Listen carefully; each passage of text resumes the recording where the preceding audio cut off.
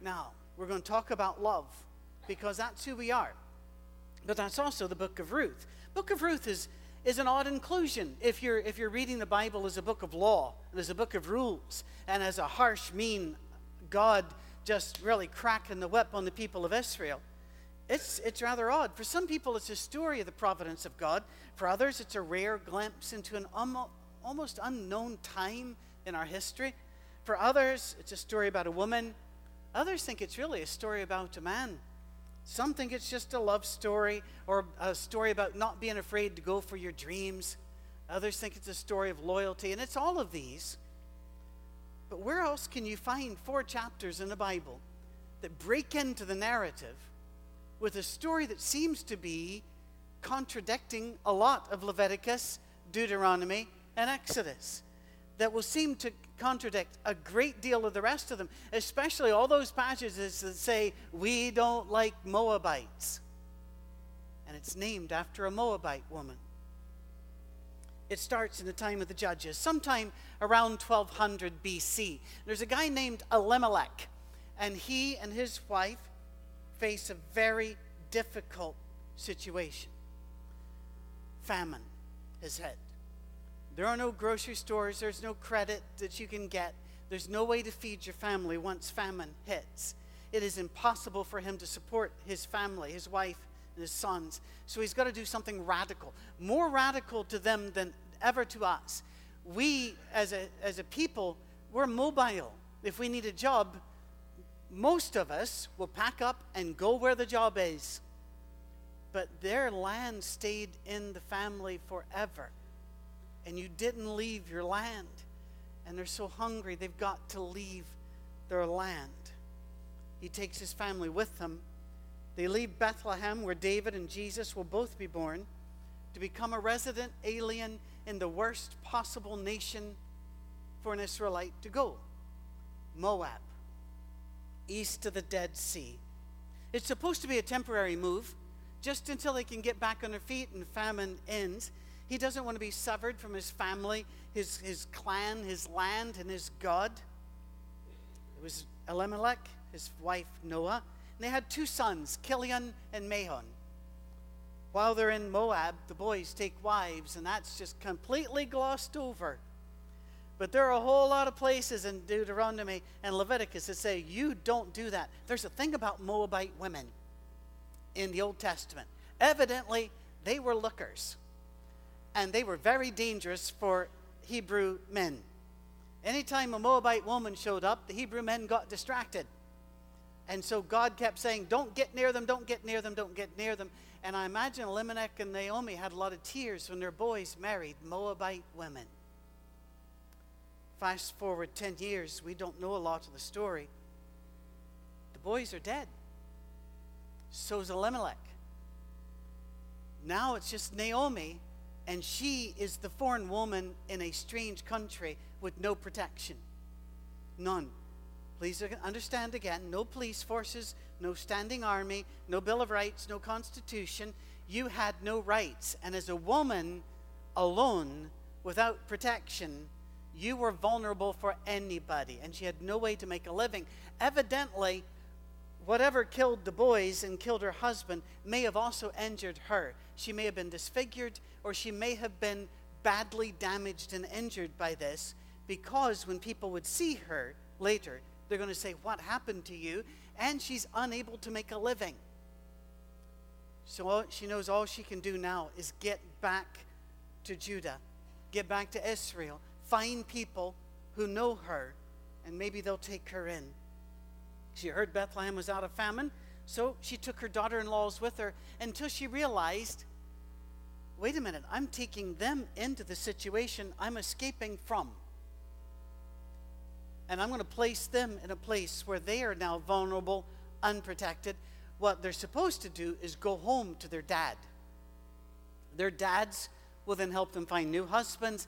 Then they will get sons, and they can be established in their land. But if I take them, they'll never get husbands, because the rules, you cannot marry one of these women. And the rules won't even save you if the men get a hold of you first. So what am I going to do? So she turns to the girls and she says, don't go. You need to go home. Don't come with me. The daughters-in-law were grieved at this because they loved her. Evidently, she had accepted them. But no, Naomi insisted.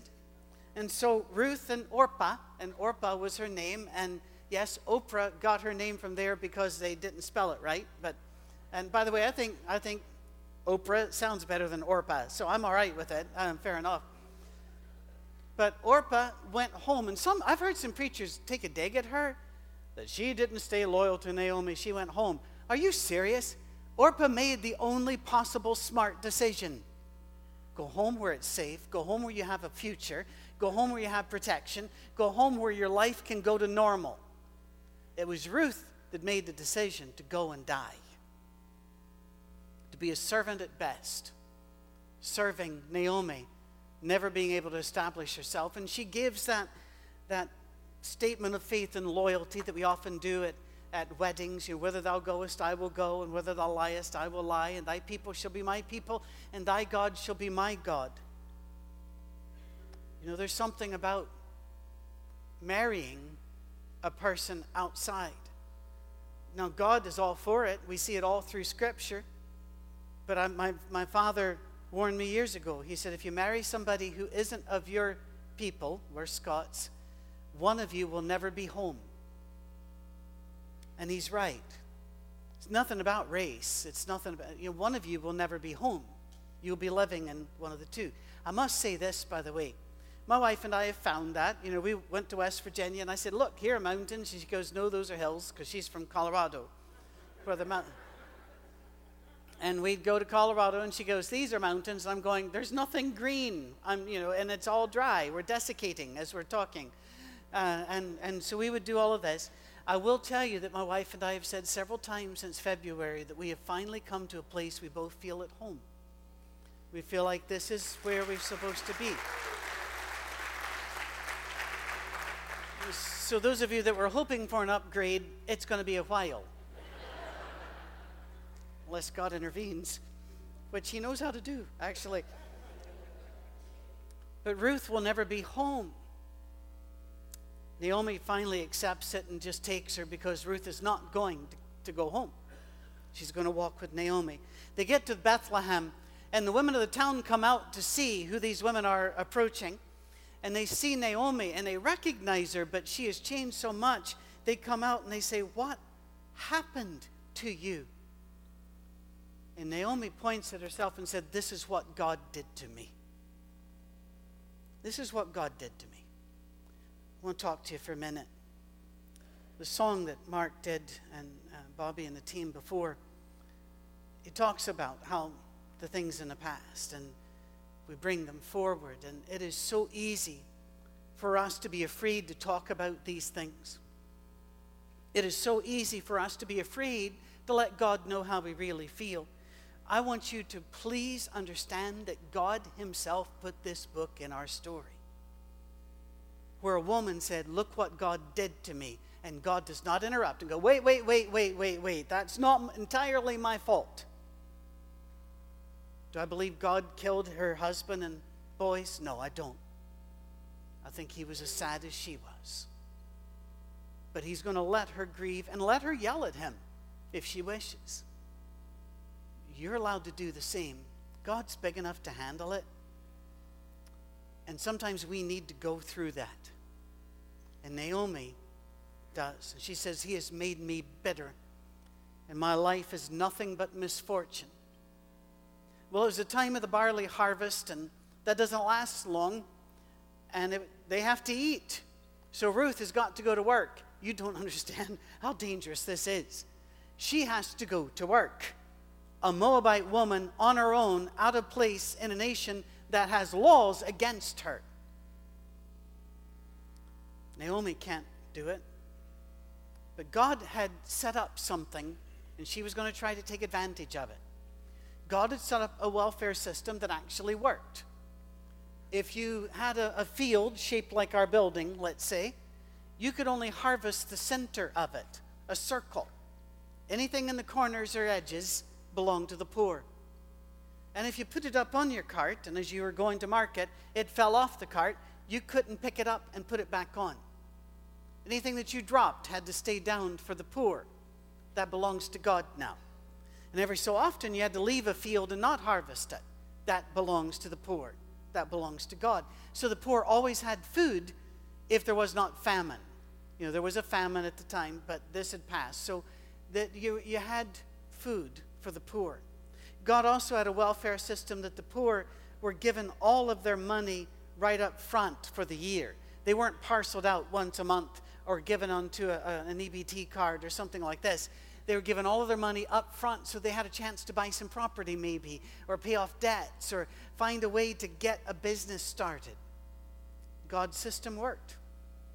He had a year of Jubilee. He had cities of refuge. God had a system of justice built in and several protections for foreigners, for those outside the race that had come into the city. But let's be honest, women were still very, very vulnerable. Naomi sends Ruth to glean. That's to pick up the poor people's rations. God arranges things so she enters the field. She doesn't know what the rules are. She enters the field of the richest guy there, Boaz. He arrives and he sees Ruth gleaning. He immediately says, whose family does she belong to? Why that question? If you don't have a family to back you up, you're in trouble. You're unprotected. And he doesn't recognize her. He says, whose family has her? They say, she's the Moabitess. And she came back with Naomi from Moab, but they've got no family. His foremen are impressed. They'll say, she works hard. In fact, there's even a little bit of there that's a bit distasteful to us, and therefore the translators really try to work around it. But basically they say, she doesn't stop working all day except when she has to go to the bathroom. She's a hard worker. Ruth is in a very dangerous situation. She has no legal standing. She's a foreigner in a land that doesn't tolerate her foreigners very well. Boaz is impressed by her. He might be smitten, but not because he thinks he has a chance with her. He's just, Boaz is a nice guy. So he goes up to her and he tells her, you are safe in my field. What did he just do? You have become one of my family when you're in this field. Young guys, let me talk to you for a minute. By the way, I'm talking to the old guys too, but if I directly talk to them, they don't hear it. So I'm going to talk to you. Women are not meat and they're not prey. They're people. And they are to be honored, heard, respected, and protected. That's our job.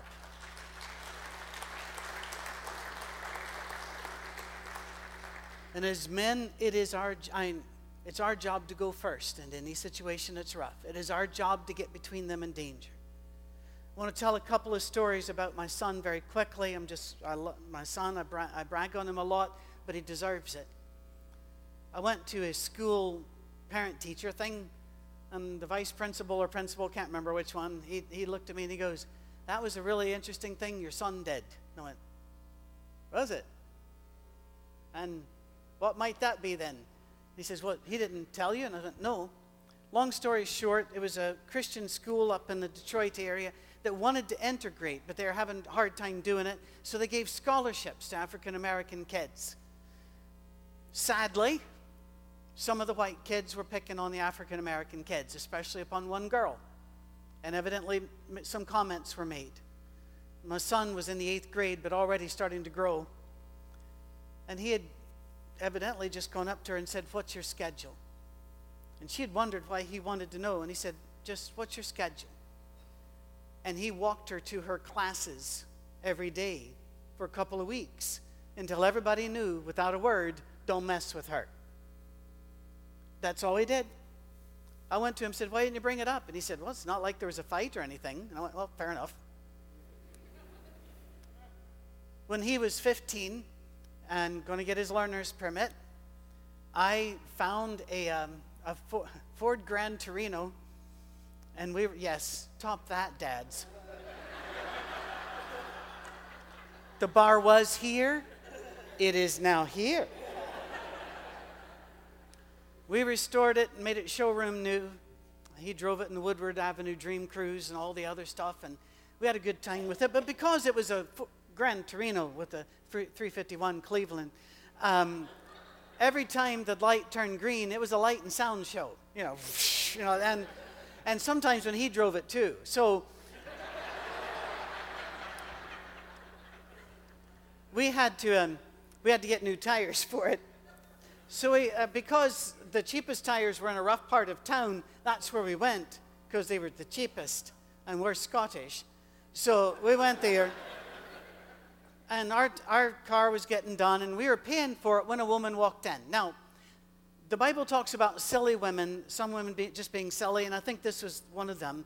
I don't think she was dressed that way to troll for men, but she had not given thought to this, and I'm going to be subtle about this.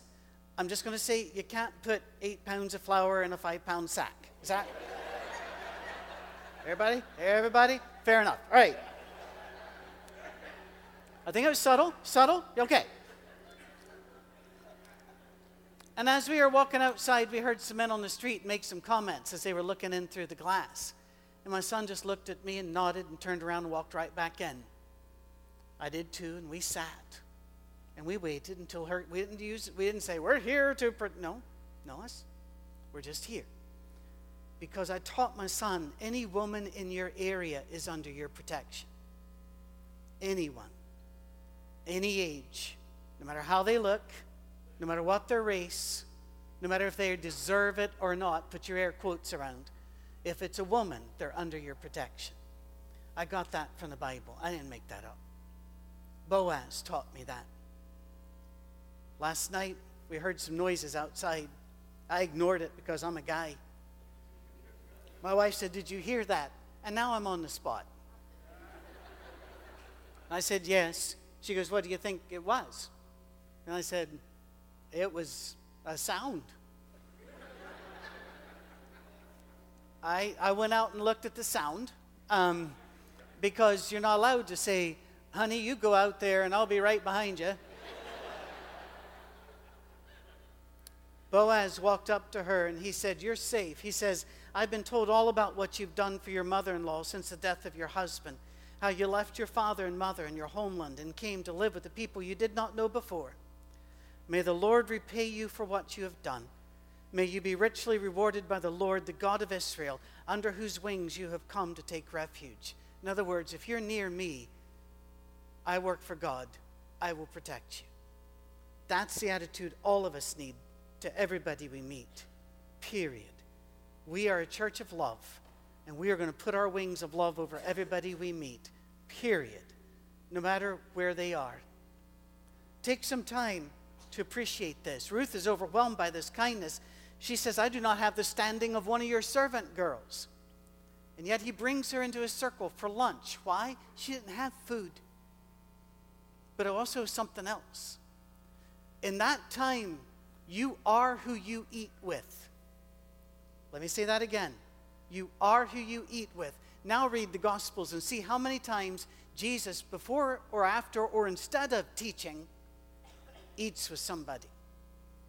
It's his way of saying, you are with me. Samaritan woman, no matter who you are, sinner, I'll eat with you. Pharisee, I'll eat with you. He taught us something there. She makes sure she has extra to take home. And after he left, he told his workers again, quote, never embarrass her, never, because she doesn't know the rules. She was evidently gleaning from the wrong place. He says, never embarrass her, never harass her, never correct her, even if she gleans from the sheaves. Leave her alone. Take some time to appreciate the nobility of Boaz. You might think, oh, it's just a guy, and he's interested in her. But you'd be wrong. You'll find out later. He has no idea that she would ever be interested in somebody like him. He considers himself too old, too past it for her. She's young and pretty. He was just being a wing of the Lord. He was determined to be a real man, one who protected the weak, the dispossessed, and the helpless. And that includes weak, dispossessed, and helpless men by the way. Any of them.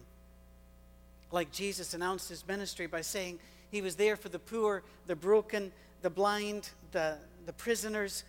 Boaz felt it was his duty as a man of God to stand up like a man and protect the women around him and act honorably toward all other men.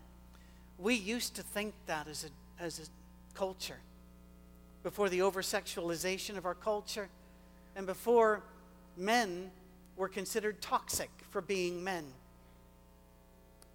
In our little community in South Carolina, where we only lived for a year, we were looked upon as dangerous, radical, bad people, because my son and I did shooting competitions, and everybody in that neighborhood believed guns are evil until 9/11. Then they wanted to come in our house, and we let them. One lady looked at me and says, and she was shaking. She said, "Do you think I should get a gun?" I said, "No." I said, "We got you." Doesn't matter who they are, you protect them. Naomi goes home, gives the food, Ruth goes home, gives the food to Naomi, and Naomi's going, "Wait a minute," because she had 6 pounds of food. You only get 2 pounds of food if you're a working man. A gleaner might get half that much. She said, "Whose field were you in?" And she says, "I was in Boaz." Naomi reminds herself, wait a minute, he's a distant relative. And immediately she starts going to work. Kind of like my older sister, Tricia. Really.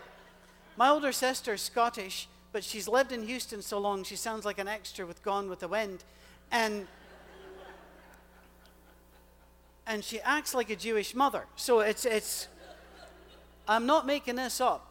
First time I met my wife, before we even had one date, my sister looked at me and goes, "Oh, that Cammie's beautiful." She said, "No, I'm not trying to push anything, but wouldn't she look wonderful in a wedding dress?"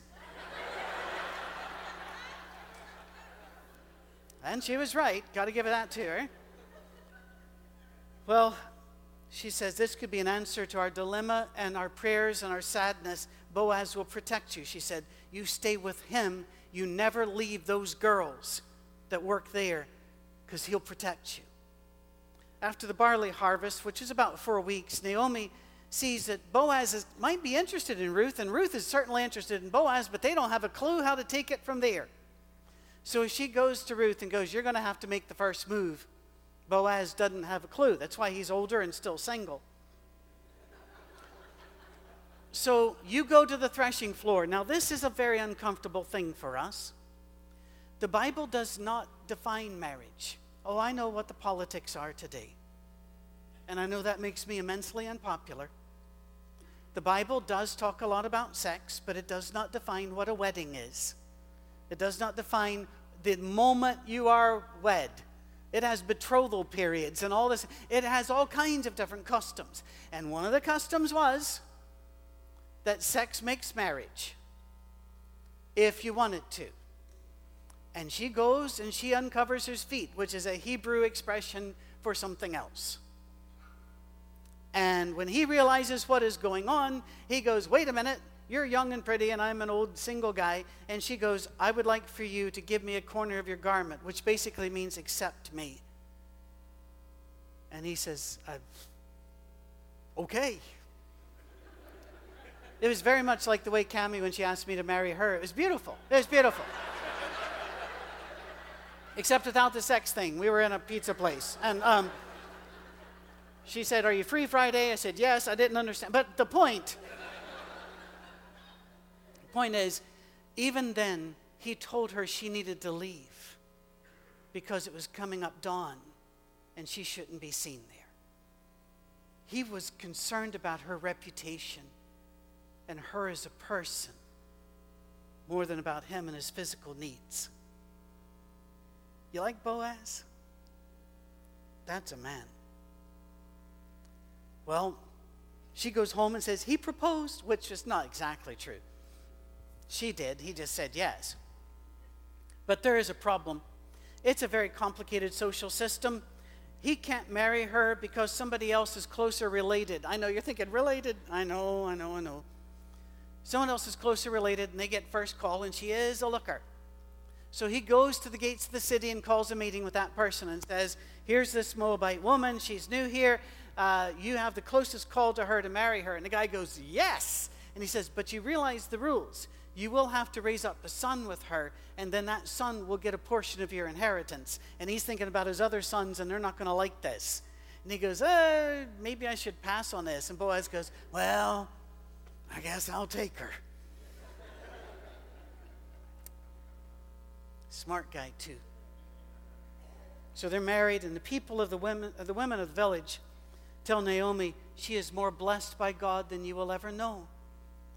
For not only does she have a son now through Ruth, Boaz, but also a kinsman redeemer, a name that would later be applied to Jesus Christ. It is the word from which we get the word mediator, the one who stands between God and man.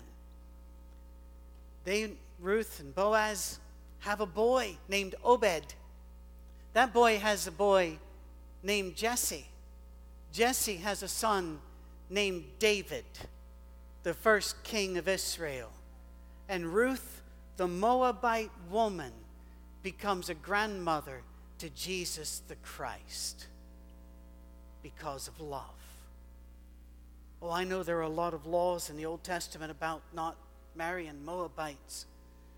But God keeps breaking into the narrative in the Old Testament and in the New to say, love trumps law. And it still does. Thank God it still does. You and I can read this book and we see dignity and honor and courage and faithfulness, rare qualities in any age, but those that have them look like Jesus. And what does Jesus tell us to do? He lived his life and he turned to us, and I could see a smile on his face as he says, do that. Follow me. Act like that. Multitudes gathered around him. Why? Because he loved them. We love him too. But to do that, you've got to make him your king. We make him as king, our king rather, through our faith, through our baptism. That's our kneeling before him. But also, once you've been baptized, you make him your king every time you crown him instead of yourself. You crown him instead of the world. You crown him instead of your needs. You put the crowns on him, saying, that is my Lord, and because he is my Lord, I will love one another. Amen, church?